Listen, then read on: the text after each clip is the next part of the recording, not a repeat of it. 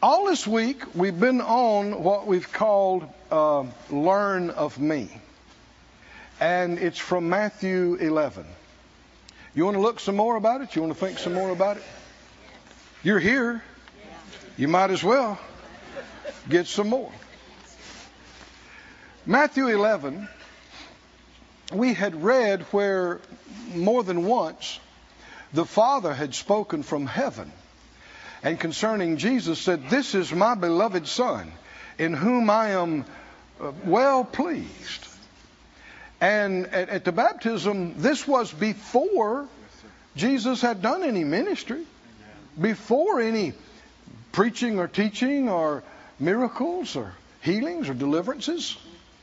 So what is the Father seeing that He's saying He's pleased with? What is that? And then in chapter 11, we saw this, and we've seen more and more things that connect to it. Matthew 11:28. He said, "Come to me, all ye that labor and are heavy laden," heavy loaded, "and I will give you rest." It's never God's will for us to go days and weeks and months agitated, upset, stressed out. If that's the case, we're doing something wrong. His will is faith. You could also say trust. And if you're in faith, trust, you're in rest. Every time. I will give you rest. Say it out loud. He gives me rest. He gives me rest. And I receive it. I receive it. And I live in it. I live in it. I live in the rest. I got a great compliment back. I had the privilege of working in Brother Kenneth Hagin's healing school for, I guess it was 15 years or so. And a pastor wanted to come one time, and he got permission to come. He said he wanted to shadow me in the healing school and watch what we did and this and that. So he was with me for a week, maybe 2 weeks. And one day after we had there was school classes, and then prayer school, and then healing school, and now it was like, 4 in the afternoon. I'm coming back to the office, and I sat down. He came in the door and sat down across from the desk. And I said, "Whew, praise God." He looked at me. He said, "Brother Keith, can I say something?" I said, "Yeah, what?" He said, "If you were any more laid back, you'd be in a coma." I said, "Thank you very much." Huh? Why? I'm not supposed to be worried. I'm not supposed to be anxious. I'm not supposed to be scared. I'm not supposed to be shaken and panicky. So I took that as a great compliment. Hallelujah. Look at your neighbor. Say, "Relax. You're going to live forever." You're going to live forever. You're going to live forever. Relax. You're going to be around. Relax. You're going to be around. I'm telling you, if you could fast forward 1,000 years into the future and look back to now and see it from that perspective, you would go, "Why did I waste time fretting over that? Being upset about that piddly little stuff? I mean, why, and if the Lord's around, He'll look at you and go, "I told you. I told you, just relax and trust me. I told you I had it under control." "Come to me, all that labor and are heavy loaded, and I will give you rest. Take my yoke upon you." Not all yokes are His yoke. Take my yoke upon you. "Learn of me." Everybody say, "Learn of me." Learn of me. There is so much, Yes. so many religious ideas about who Jesus is and what he is Yes. that are complete fabrications of men. And there's all this, you hear a lot of talk even about what would Jesus do. You don't have to guess what Jesus would do. There are Matthew, Mark, Luke, and John is full of what Jesus did. You want to live in that and focus on that. And not just make up how you imagine to be. And in fact, one of the biggest problems is that people recreate God in their own image. And the psalmist even said, you thought I was such an one as yourself. And what God was saying to him, I ain't like that. You imagined, people think, oh, me and God, yeah, we'd like that. Yeah. And as you grow, you find out it can be different than how you saw it. So you got to watch about things you picked up in your childhood, or even in different churches and sermons and this and that, and you want to go straight to the source. And here you got Jesus himself telling you, this is what I'm like. What are you like, Master? I am meek and lowly of heart. Now, the enemy has convinced much of the world that meekness is weakness and something not to be desired. And so people do not pursue humility or meekness. Church people will agree, oh yeah, that's important, yeah. But Monday, they won't think about it again.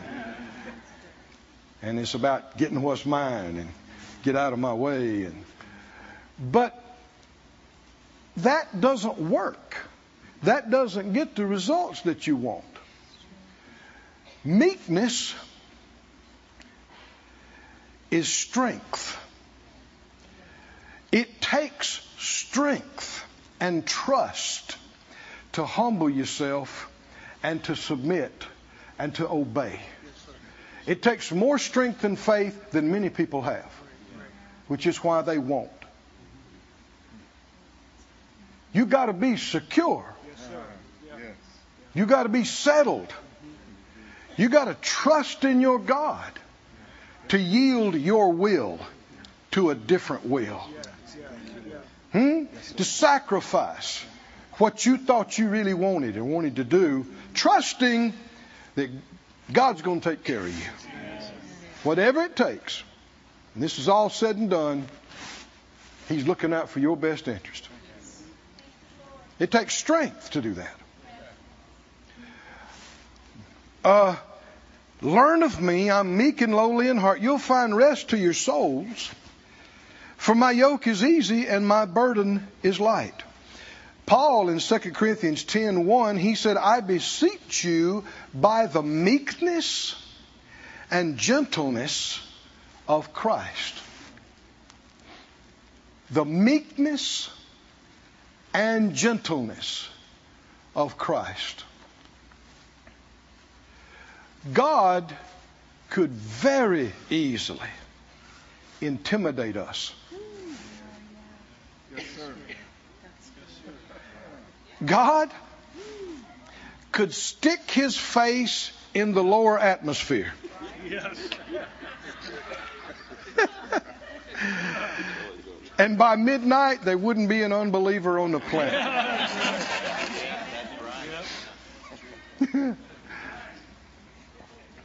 There's any number of millions of things he could do to shake the solar system, to, the list is just endless. Somebody says, well, why don't he do it? He doesn't want to. He actually, Isaiah talked about, God is a God who hides himself. He has to hide himself a lot, or else there wouldn't be any room for faith.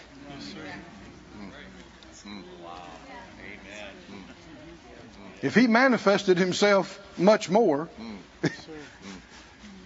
there wouldn't be the space for faith. Because faith is the evidence of what? Things not seen. There has to be some room there. Yes, sir. And just who he is.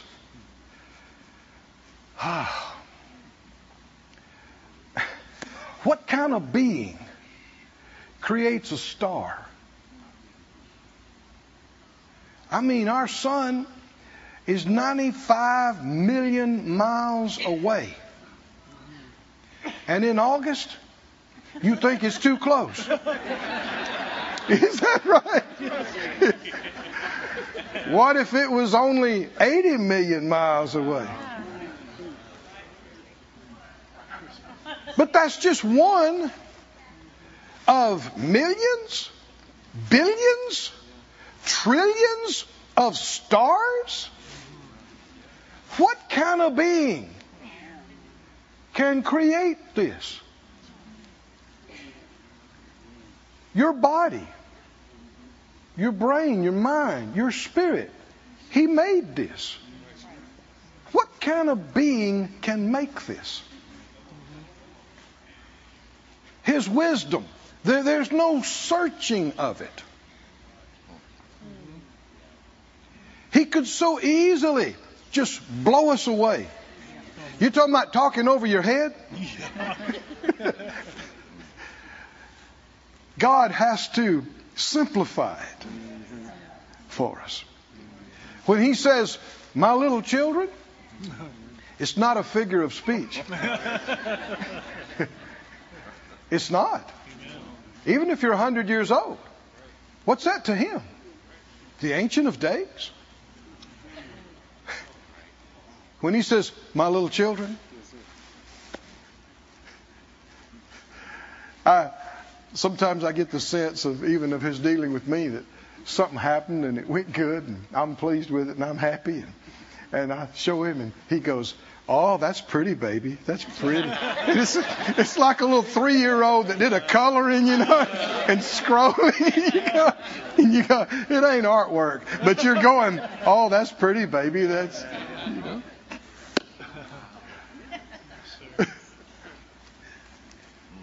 Before such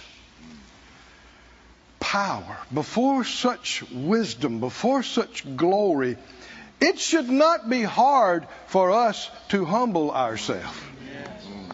Huh? Why? How would it be a struggle for us to bow the knee? For us to acknowledge God over us? Can you say amen? Amen. Amen means so be it. Yes. Go to 1 Peter, please.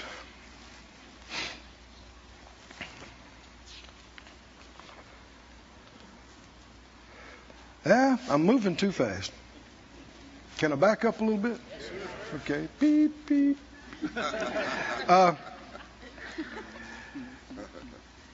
Put up. I'm just don't turn to these. I just want to remind you of some of these. Zephaniah 2 and 3.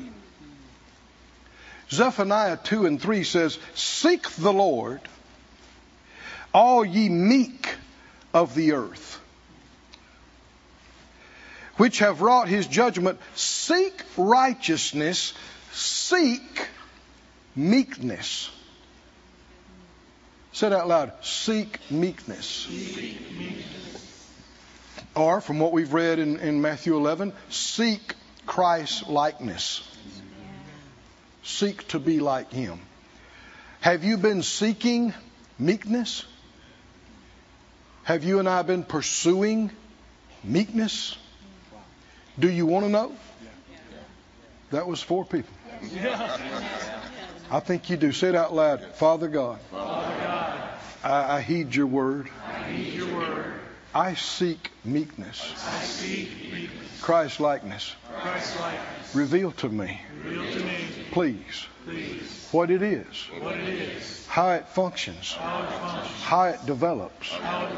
I want to know and be the meekness and gentleness of Christ. We live in a hard, harsh, selfish, ungodly world. And we're warned, don't be conformed to it. You have to watch. Just getting up in the morning, just going to work, just dealing with things here and there, you can get sucked into the strife. And if people get in your face, what does your flesh want to do? Get back in their face. And what you don't realize is you wind up yielding to the same ungodly spirits they're yielding to. Strife. The Lord said this to me years ago when we first started in ministry. We had staff in offices.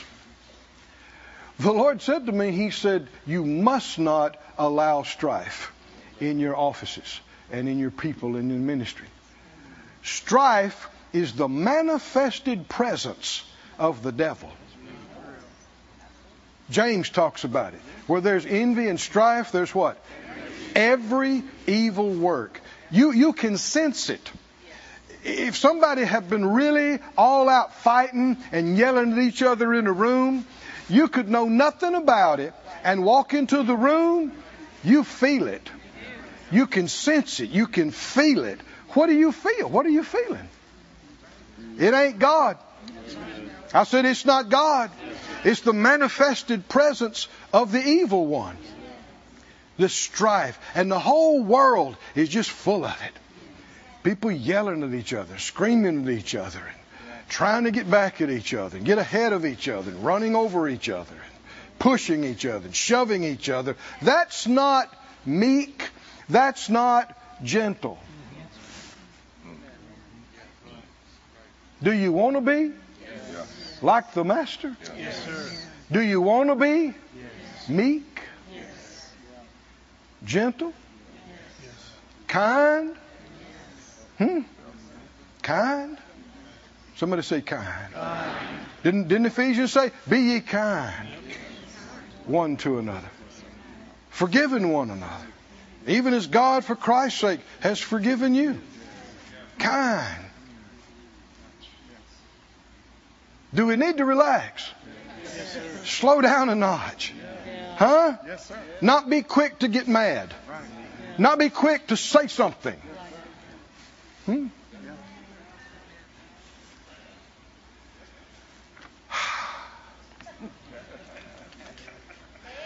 I have the peace of God. It passes understanding. And what God intends is that peace that's on you affect other people. I know Phyllis used to work and she would organize and run doctors' offices. And in fact, before she got into ministry, she had her own consulting business. And people would pay her handsomely to come and straighten out their stuff and get it running right. But when she had folks working under her and for her, she'd hire people that were lost, and just wouldn't be long before they got saved. And so more than once, she'd come home with an employee in trail. And sometimes, bless their hearts, sinners' lives are messed up, man. And thinking one time she brought this young lady in, and boy, she just looked. Did you ever see that picture, that caricature, that this person, all their hair sticking out like this, and it said, "I've got one nerve left, and you're on it." That's what she looked like. She was at like her wits' end. And Phyllis brings her and plops her down on the sofa in the living room, and then says, "Keith, would you come play the piano?" I said, "Okay." So I just sat down and began to worship God, began to praise God. Come to find out she hadn't slept in like a week or something like that. That alone will mess you up. And she fell sound asleep there on the couch. And we got her up a little bit, took her to the guest bedroom, and she didn't come out for, 2 days. But when she did, she was a different person. Hallelujah. I'm saying that peace is on every one of us. Is that right? That same Spirit, the Spirit of peace, the Spirit of God, the Spirit of life is in every one of us. That is supposed to come into the room when we come into the room. Somebody say amen. That peace, that presence, your arrival on the scene should have a calming effect. Brother Hagin said at their church business meetings in the early days of him pastoring the church, he said the deacons and businessmen would be around. He said sometimes they'd start talking about a problem, and one of them would, get more excited about it than the other one did. And time they went around the table, he said more than once they all turned and looked at him and said, my God, Brother Hagin, what are we going to do? He said, we're just going to act like the Word is true. Yeah. We're just going to act like the Bible is so. Shouldn't our prayer... I'm not talking about getting preachy with somebody. You gotta, in order to minister something, you gotta have it yourself. Right? Such as you have. That's what you can give. But we are not supposed to be as upset, as frenzied and frantic as the unsaved world around about us. We're supposed to be different. We are a witness of the love and presence of God everywhere we go, everything we do. Hallelujah. Somebody say amen. Amen. Seek the Lord. Now Isaiah 29:19 says this. I've mentioned this, but I'm giving you scriptures for these. Isaiah 29:19, the meek will do what? What will happen? Will increase their joy in the Lord. The meek. I don't think most people know that. That the happiest people are the most humble people. The most joyous people are not the proud. It's the humble, the meek. And man, you ought to like this one. Well, one of what we call the Beatitudes. Matthew 5:5. Huh? You get excited about somebody getting a plane or a few acres of riverfront or how about the planet?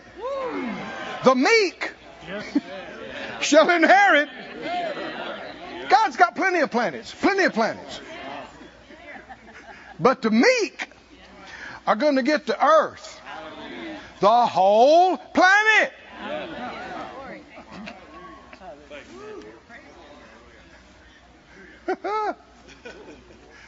Telling you, there's some serious incentive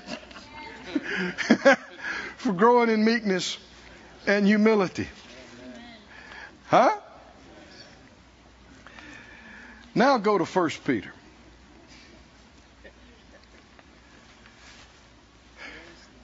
1 Peter 5. Faith Life International is our ministry, international outreach, and also association of ministries and churches. And it is based on this passage of Scripture. 1 Peter 5. Verse 1 says, the elders that are among you I exhort, who am also an elder, a witness of the sufferings of Christ, a partaker of the glory that shall be revealed. Feed the flock of God which is among you, taking the oversight thereof, not by constraint, but willingly, not for filthy lucre, but of a ready mind, neither as being lords over God's heritage, but being ensamples to the flock. And when the chief shepherd shall appear, you'll receive a crown of glory that doesn't fade away. Then he says, likewise, you younger, submit yourselves. Now, if you weren't with us a couple of nights ago, we showed about 6, 7 places in the New Testament where this exact phrase is used. talking about different relationships that are God joined, and godly submission. If you want to know how to stay out of error concerning submission, discipleship, those kind of things, a big part of it is right here. Godly submission is not something anyone does to you. It's something you do. You submit to somebody, and if you don't do it, it doesn't happen. It's not something anybody makes you do. God won't make you do it. So His people should not try to make you do it. Leaders should not try to make you do anything. But if you have the faith and you believe it, you will submit yourself. And in this case, you submit yourselves to the elder. All of you be subject one to another and be clothed with humility. Say that phrase out loud. Clothed with humility. Say it again. Clothed. Clothed. Like a coat or like a robe. Clothed with humility. For God resists the proud and gives grace to the humble. So if that's true and you're smart, verse 6 says what? So, who's going to humble you? Somebody said, well, God humbled you. No, No, if you don't humble yourself, it's not going to happen. All kind of tragedies can happen to you, and that doesn't make you humble. I've seen people just get meaner, right? The harder things get. Oh, no. You humble yourself. You submit yourself, if you're smart, under the mighty hand of God. What we're just talking about. The Creator of the universe. There's been times I've had greater experiences in the presence of God, waiting on God. And you feel like sometimes, I don't know, I like to ride motorcycles when I can in the mountains. And if I'm close by sometime ministering and I can find a motorbike, I'll get out there and ride. And it is just beautiful, a 14,000 foot peak with snow on top. And at the right time in the sunshine, and you go motoring around it, you can feel like a speck of dust on the flea on the dog. Especially look up in the night sky and it's just full of that. You begin to realize, and there's been times in the presence of God I've felt like a tiny pebble at the base of the Rocky Mountains, beginning to just kind of get a sense who He is, what He is. You want to find out who your Father is, don't go to the library and look for a dusty theology book. Amen. Look up in the night sky on a clear night. Look across the vastness of the Pacific Ocean. Look, hallelujah, at His creation. And we're only seeing a tiny, tiny, tiny, tiny, tiny part of what He has made. And for Him to call us His own children.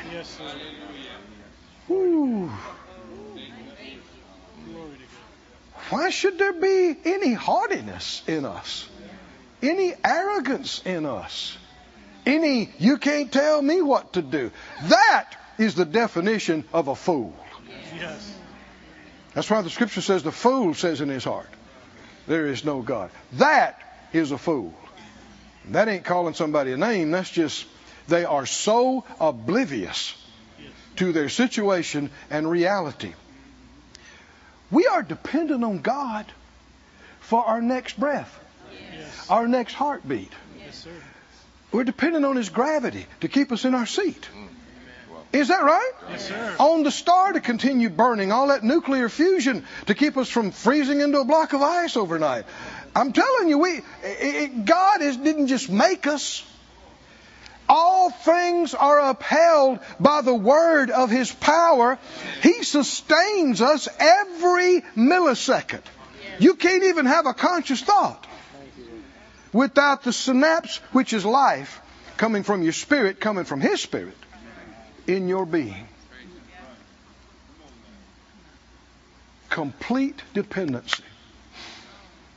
Yeah, I'll share that, Lord. Back when I first went to Rhema, I was there for about, I don't know, Phyllis, was it 5-10 years or something? And the Lord was showing me things about this that I'm talking to you right now. And I realized in a moment that I did not realize how dependent on Him I was. That revelation came to me that I did not realize how dependent on Him I was. It's easy to take things for granted. It's easy what you're used to. I was in the ministry. I was ministering at that point sometimes 20 times a week. Speaking, singing, traveling, young. Burning it. And so I remember kneeling down and saying, Lord, I want to know. I don't want to be, not giving you, acknowledging you, what you're doing for me. I don't want to be oblivious. I don't want to be dark. Reveal to me. Show me. I want to know. And I was not ready for what happened. I'm not telling you to pray like this. I'm telling you what happened to me. And something happened over the next 3 or 4 days. Don't make a doctrine out of this. I'm telling you my experience. And I know God was in it because of the outcome. But it seemed like His ability and anointing on me just lifted. Just came off of me. And if you've been wearing a coat for 20 years, you forget you got it on. Right? You're used to it. You're used to the weight of it and the fit of it. It's only when it would come off you'd go, whoa, what happened? I thought, well, what's going on? And so I came in the next morning to minister. I'm supposed to minister in healing school. And every time I would sing, and I did the music on a lot of those, and the Lord had given me some songs, and a lot of times I wouldn't carry any chord charts or any words or anything. I'd remember them all, and a lot of the verses I'd remember, and I got ready to go, and I couldn't think of what song to sing. And I thought, come on now, you can do this. I couldn't. And I thought, well, okay, get somebody else to sing, and then you can speak. What are we going to speak on? I couldn't think of a verse. I couldn't put one example with another. I did my best. I said, now come on, Keith. You do this every day. Did I? Huh? How was I doing it? Are y'all with me? I couldn't speak, I couldn't sing, I couldn't do any of it it was almost a week. I didn't do it. I couldn't do it. And at the end of those days, it came back on me. And all at once, I could remember the notes, I could remember the chords, I could remember all the words to the song, I could remember the verses. But from then until now, I know. Keithy boy ain't doing it by himself. I have a revelation of how much He's helping me. And so I stir myself up often to thank Him. Thank you. Every time something works. If it's good, it was God. If it's bad, it was you. That's easy. It's easy. But see, you get to, I didn't realize there was a grace on me from when I was born to speak. I didn't know it. In kindergarten, I performed for the whole class with a hat and a cane on the stage. I did Bill Bailey for them. And I wasn't scared. And all through school, I'd never had a problem getting up in front of people and speaking. And you can get to thinking, well, that's just me. I can do it. No, it's a grace. It's a grace. And without that grace, you can do nothing. What am I talking about? If you know this, you have no problem exhibiting some humility. You don't have to try to be humble, refusing the credit you think you deserve. You realize without His help, I can't do it. I really can't. It's not a matter of trying to be humble. It's just the truth. It's reality. And friend, the more aware you are of it, then the more He can add to you without you getting the big head. Without you thinking it's me.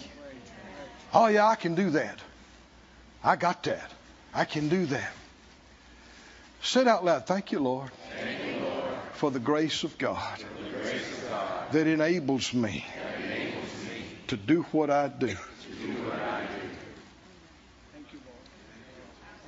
Be clothed with humility. You wear it like a robe. This continual awareness of how dependent on Him I really am. It's simple. If you come out of the fog, take a breath. You didn't create the ability to do that. You didn't create the oxygen you're breathing. You didn't create the blood cells. Amen. You want to take another one? Say, thank you, Jesus. Thank you, Jesus. I've heard people say, well, there's no proof of God. There's no proof. Yeah, just all creation. It's just all around you. Everywhere. Your breath, gravity, your consciousness. No proof of God. That's your mind being blinded by the evil god of this world. Now, with that in mind, you're right there close by. Go to the 3rd chapter. Can you stay hooked a little bit longer? Humble yourselves under the mighty hand of God, that He may exalt you, which means to lift or to elevate. Elevate you in due time, casting all your care on Him because He cares for you. Doesn't this sound in line with Jesus saying about being meek and lowly, and you'll find rest? So what folks haven't realized is this being upset, worrying, anxious, scared, depressed is actually a pride problem.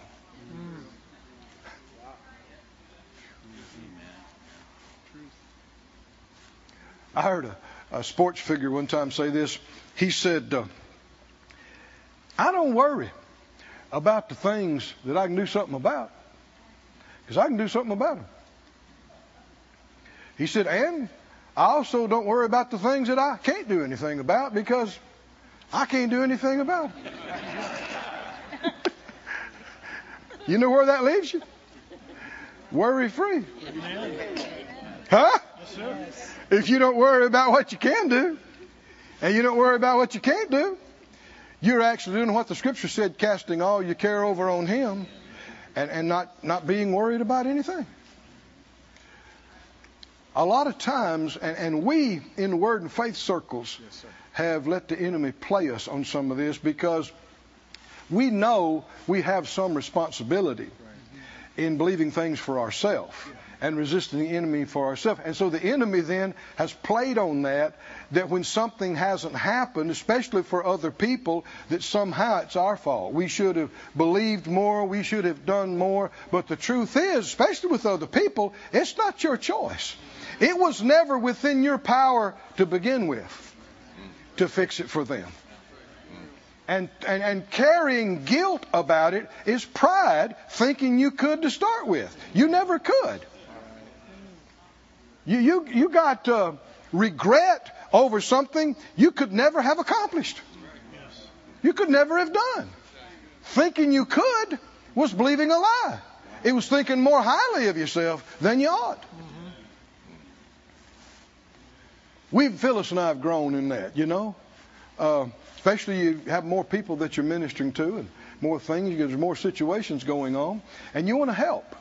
But you got to realize when you get to the place where this is outside of me. I can't do this. And one thing you got to find out, and a friend of ours said this one time, and man, we've talked about it many times since then. He said, you can't want something more for somebody than they want it for themselves. Doesn't work. And boy, we've been there many times. We're like, come on, all I got to do is do this and do that. Yeah, but they don't want to. So you laying awake and having digestive problems, huh? When it never was your choice and you can't change it, all that's going to do is diminish your ability to minister to people who do want to hear it. And the enemy knows this. That's why he tricks you and plays you. Very quick, you get to a place where, okay, I've done what I know to do. This is bigger than me. What do I do now? Give it to the Lord. Cast the care of it over on Him. Get it off your mind. Turn the page. A lot of things are above your pay grade. You remember at the wedding feast of Cana? When Jesus' mother said, they don't have any wine? What did He say? No, what did Jesus say? What's that to us? What's that to you and me? Now, when the Father spoke to him afterward, He did something. But up to that point, did you hear that phrase or not? What's that to us? There's a whole lot of things are nothing to you. It's not within your authority. It's not within your ability. Not your responsibility. And taking responsibility for it is acting like you're bigger than you are. Acting like you can do things you can't do. It's pride. It's thinking more highly of yourself than you should. That's why the meek increase their joy. They're happy. Because they don't stay bogged up with all this guilt about stuff they could never fix to start with. They just know, I couldn't do that. So here you go, Lord. I'm happy. I stay happy. Simple. Childlike. Free. Chapter 3 of 1 Peter. Did you get there? Hallelujah. I thought about giving you a shorter message tonight. It was just a passing thought.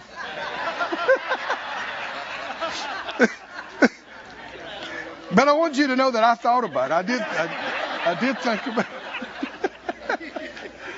Hey, this is Greater Faith Meeting. Right? This just happens once a year.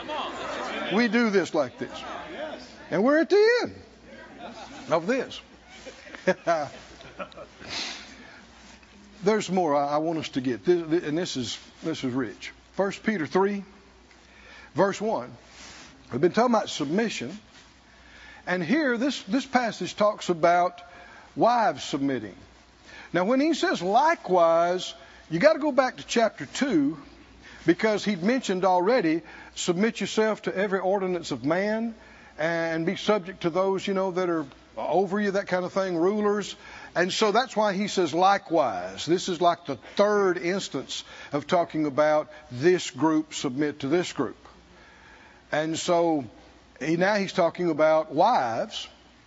Be in subjection to your own husbands. That's not the husband making the wife do anything.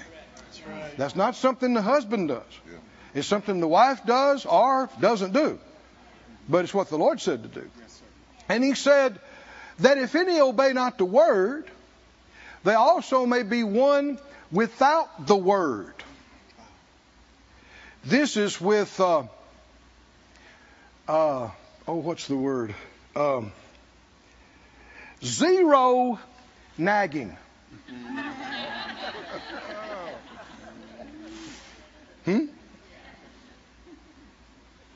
This is by an unbelieving husband observing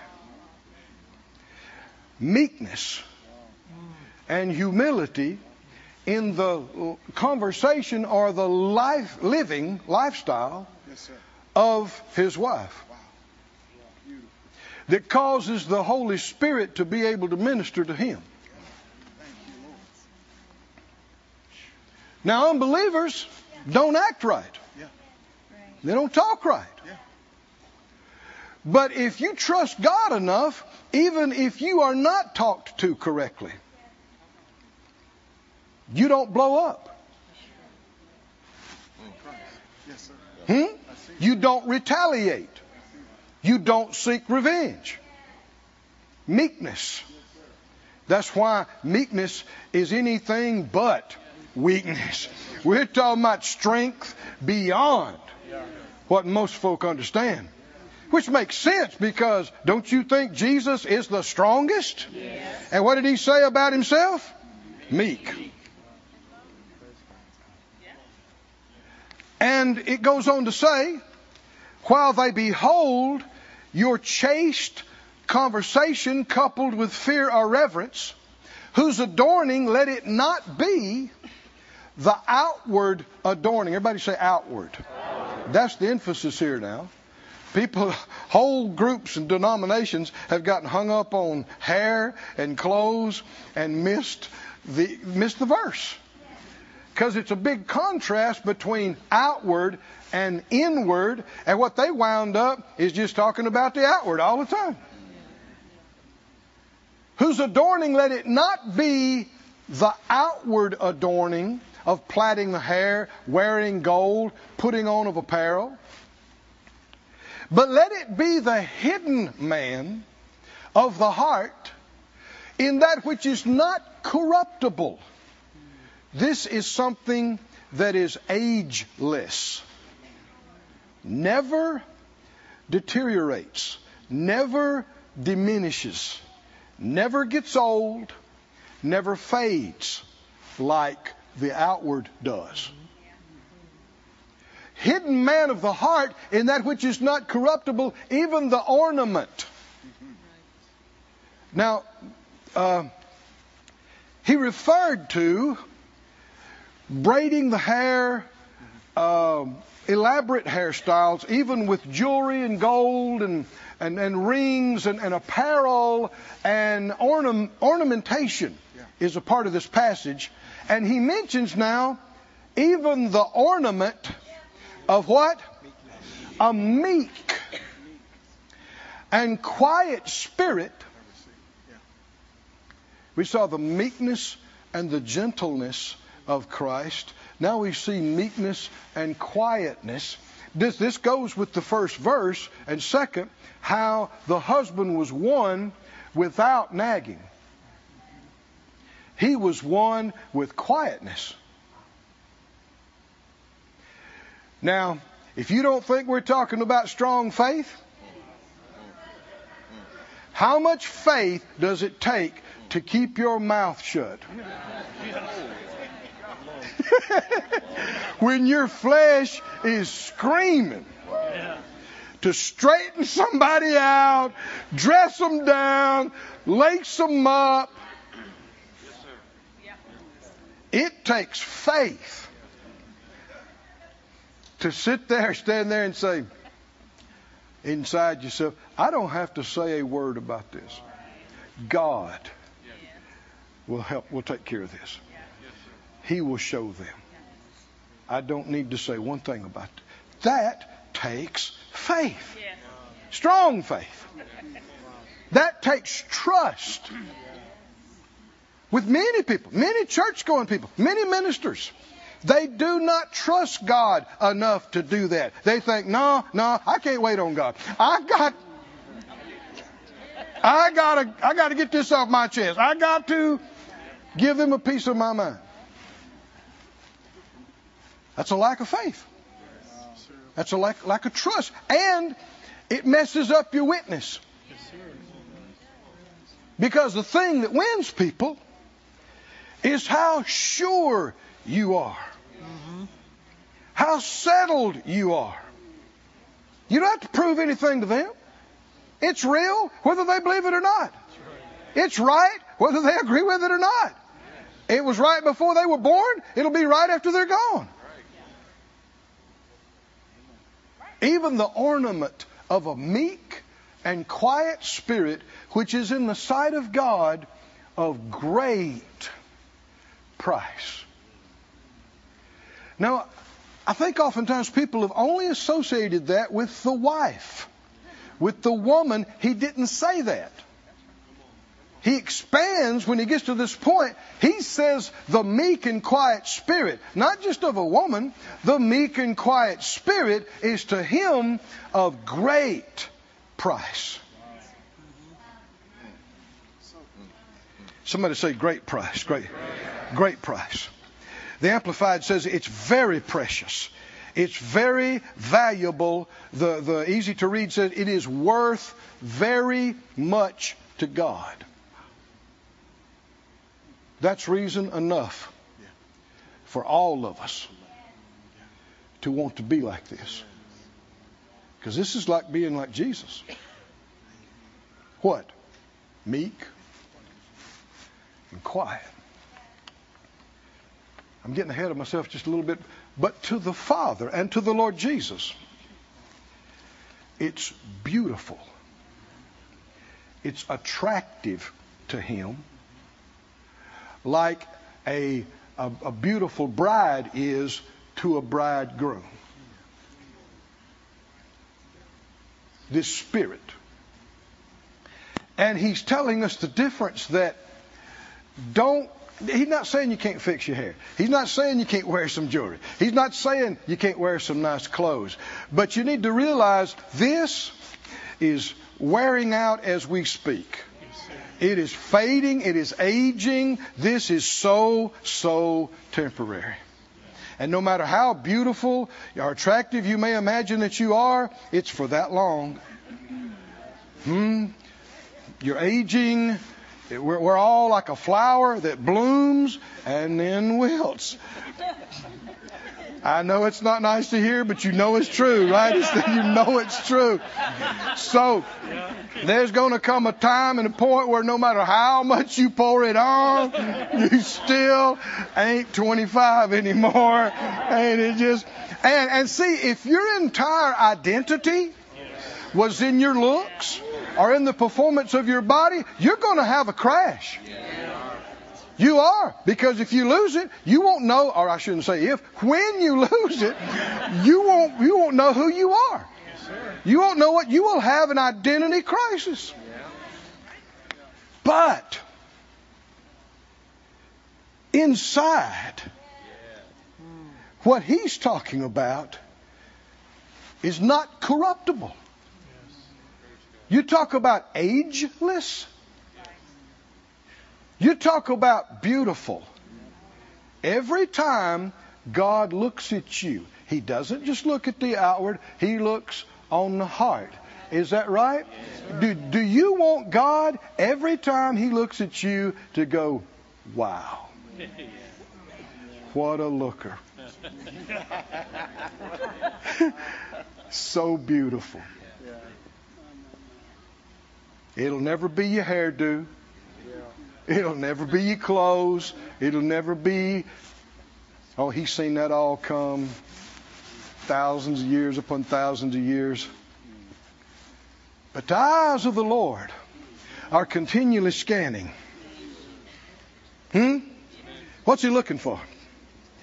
Those whose heart, somebody say heart, wholehearted towards him. And this has to include the idea of humbling yourself under his mighty hand, submitting yourself to him, being willing to obey him. It is beautiful to him. And it is ageless beauty in God's eyes. So if meekness and quietness and humility, submission and obedience, if that's beautiful to him, what is arrogance? What is haughtiness? It's ugly. Literally, it's ugly to him. Doesn't mean He quits loving you, Yes, sir. but it's ugly to Him. And the psalmist said, let me see if I can find, I could quote it to you, but let me give you the verse because I think you'd, 138:6. Put it on the screen for us. Psalm 138:6. It says, though the Lord be high, yet He has respect to who? The Lord respects. He values the lowly in heart, the humble, the meek. But the proud,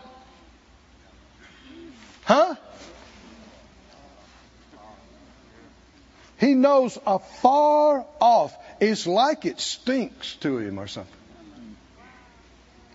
Pride. Pride's the nature of Satan himself. God hates it. It is common everywhere throughout the earth. All you got to do to act proud is wake up in the morning and yield to your flesh. But if you seek the Lord and you listen to the Spirit on the inside you, even if you start a wrong direction, you'll say, stop that. No, shut up. And many times, this humility is as simple as being quiet. Shut up. Mm-hmm. Meek and quiet. Say it out loud. Meek and quiet. Not with some nasty, bitter attitude. It's quiet with a smile. Quiet with a knowing smile. Not a God's going to get you smile. But a knowing that God is going to take care of me. No matter what they do or don't do, even if they get it wrong and very wrong, if I'm doing what He told me to do, if I'm where I'm supposed to be, doing He will take care of me. Whatever it takes.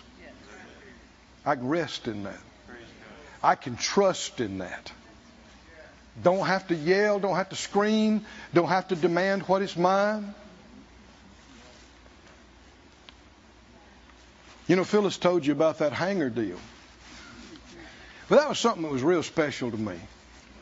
I'd been believing for that for 30 years. I was inspired by Brother Mac's hanger. Mac and Lynn, they got a beautiful hanger up in Minneapolis. And I was inspired by Brother Copeland's hanger. And we had rented little hangers and stuff, but it wasn't like that. I'm talking about, something nice with offices. And this was one of two that you could have. And Phyllis prayed and heard the Holy Ghost and called the person at the right time and had a deal, had a contract and everything. And they just stole it from us. So what do? What does your flesh want to do? What does your flesh want to do? We got in the car. We went out to the hangar and just sat in the parking lot and sat there. I was so looking forward to getting in there, going up in the office and looking out over the airport and just thanking God, blessing God. And now they've taken it away. What do? You so badly want to take it into your own hands. Right. Is that right? Yeah. You want to get loud. Yeah. You want to demand. You want to shake. And that's when we sat there and the Lord said, this is not over. We got two words. Just her and I sitting in the car. This is not over. What should that do to us? It ain't over. They think it's over. But it ain't over. Can I rest in this? Yes. Can I go ahead and relax now? Yes. Then that's when He told us the next part. He said, don't say anything against these people. Do not speak against them. Don't say anything against them. Don't do anything against them. Now this is going to challenge your faith. Right? Can I really believe that it's going to work out if I do nothing? If I'm meek? Now see, in a case like that, your grandpa's words, your daddy's words, your coach's words. Well, you can't let people just run over you now. You got to stand up. You got to be a man. You know, you got.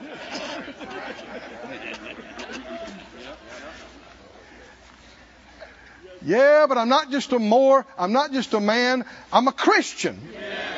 And I'm a minister. Is that right? I'm a minister. I represent Jesus. Well, she told you the testimony. For a year and a half, it looked like it wasn't going to happen. But it did. And they went out of business. And it's ours. And it's paid for. And we didn't do it. Didn't have to. He did it. That'll work with your mother-in-law.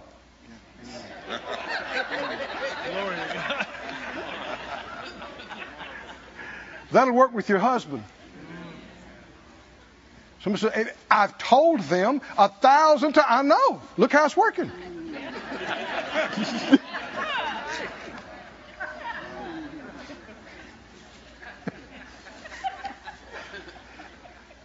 Is that meek and quiet?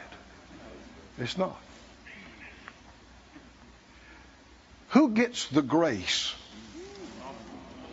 Come on, there's a lot of talk about grace these days, but who gets it? Not everybody. The proud don't get the grace. No, they don't. They get resisted. That means it ain't going to work. You ain't going to make it without God's help. But the meek, the humble, get the grace. In the grace is the help. With enough of God's grace, you can get through anything. With enough of God's grace, you can overcome anything. With enough of God's grace, it don't get too big for you to receive. You can receive anything with enough of God's grace. But the only people that get it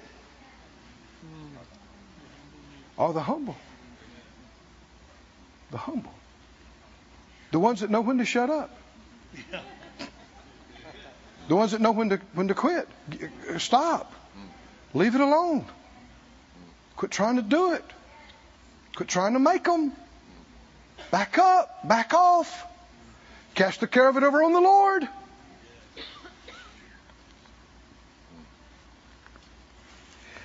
And the scripture said, in closing, I think, Psalm 149:4. The Lord takes pleasure in His people. He will what? Beautify the meek with salvation. Salvation is being saved from any and every situation and disease. If you saved from it, you were delivered from it. Say it out loud. He will beautify, the meek with salvation. You know, Ephesians 5 talks about wives. Submit yourselves to your own husbands. Husbands, love your wives. Talking about how the church is to submit to the headship of the Lord Jesus, and how that the husband and wife relationship and thing that's godly, he said, it's a great mystery. But I'm talking about Christ and the church. Jesus sees all of us together as His bride. His wife. His bride. Male and female, all of us, are His bride. He's the bridegroom. He's the head. Right? We're to submit to His headship. And when we won't listen, won't respond, won't comply, won't obey, He still loves us. But it distances us from His fellowship. The proud, He knows, are far off. Oh, we're still saved. He loves us. But it's ugly to Him.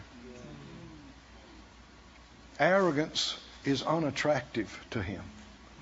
Pride and haughtiness is just ugly to him. Doesn't make him want to be around you, fellowship with you. Oh, but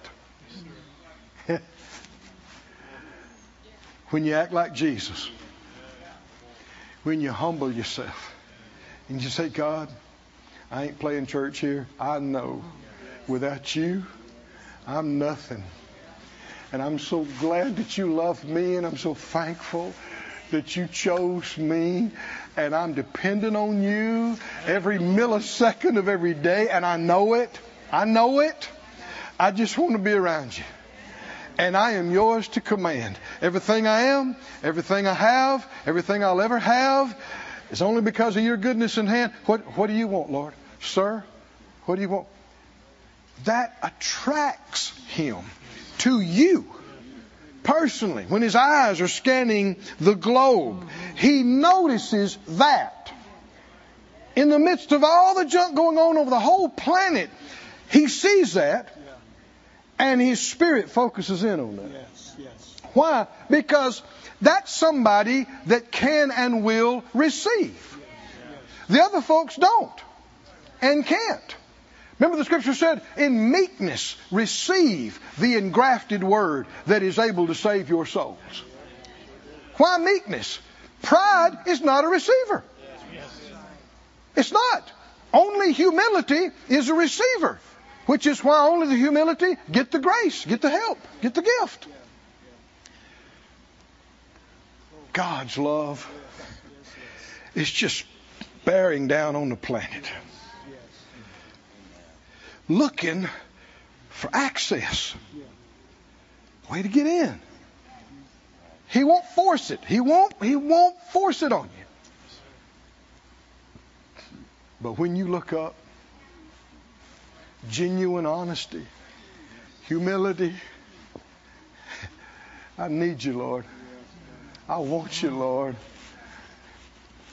Nobody's around to hear it. You don't care if they did hear it. Just like water flows downhill, the grace flows to the lowly of heart, to the humble, to the meek. And the next thing you know, you're a part of things you never dreamed you'd be a part of. You have resources you never dreamed you'd have and be a part of. And if you're smart, you will never take credit for it. That's right. Because that'd be a lie. Is that right? I said, if you're smart. How many smart people do I have in the house tonight? If you're smart. There's a word I will not receive from people about myself and Phyllis and our ministry. That's the word deserve. That's right. That's right. People will tell you, sometimes you're more real to them than the God they can't see. So they'll say, oh man, you deserve this. When they say, oh yeah, y'all work hard, you deserve this. I don't just go around correcting people, but no, I don't agree with you. I don't deserve it. That's good. Amen. Yes. Yes, sir. I said, are you sure, Brother Keith? Absolutely sure. Yes, amen. Did you not hear the story earlier about the grace being lifted up? I know what I'm talking about. No, I don't deserve the least of His mercies and grace. But He gave it to you anyway. I can enjoy it as long as I realize I didn't earn it. I don't deserve it. It's all mercy. It's all grace. And only the humble are enjoying it on the planet. They're the only ones. We are the only ones enjoying it. Believers and exhibiting some humility. Yeah. I believe this revelation will grow in us. Yes. Thank you, Lord. Tonight, tomorrow, Yes. next week, next month, and in this year 2023, Yes. we will grow Yes. Thank you, Lord. in genuine Christ likeness. Thank you, Lord. Yes. We will grow Yes. in a genuine awareness Yes. of how dependent on Him we are, and we'll learn to keep our mouth shut. Are y'all listening? We'll learn to not try to do things that's beyond us, and the grace of God will fill us. You know what part of the grace is? Is the spirit of knowing, the spirit of seeing and knowing. The Holy Ghost is called the Spirit of grace. You just, in humility before Him, you start seeing things. You start knowing things. Answers just come to you. Yeah. Amen. Oh, hallelujah. And God goes before you and prepares the way before you, inclines people's hearts towards you. And when you show up, they don't even know you, but they want to help you and they want to give to you. Yes, sir. Glory to God. Not because you deserve it.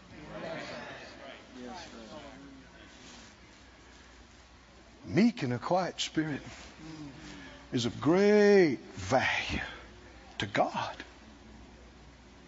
It's beautiful to Him. It's attractive to Him. Draws our husband to us. He sees that beautiful, meek, quiet, trusting spirit. And his spirit goes, I need to spend some extra time with them. Yes, sir. Stand on your feet, everybody.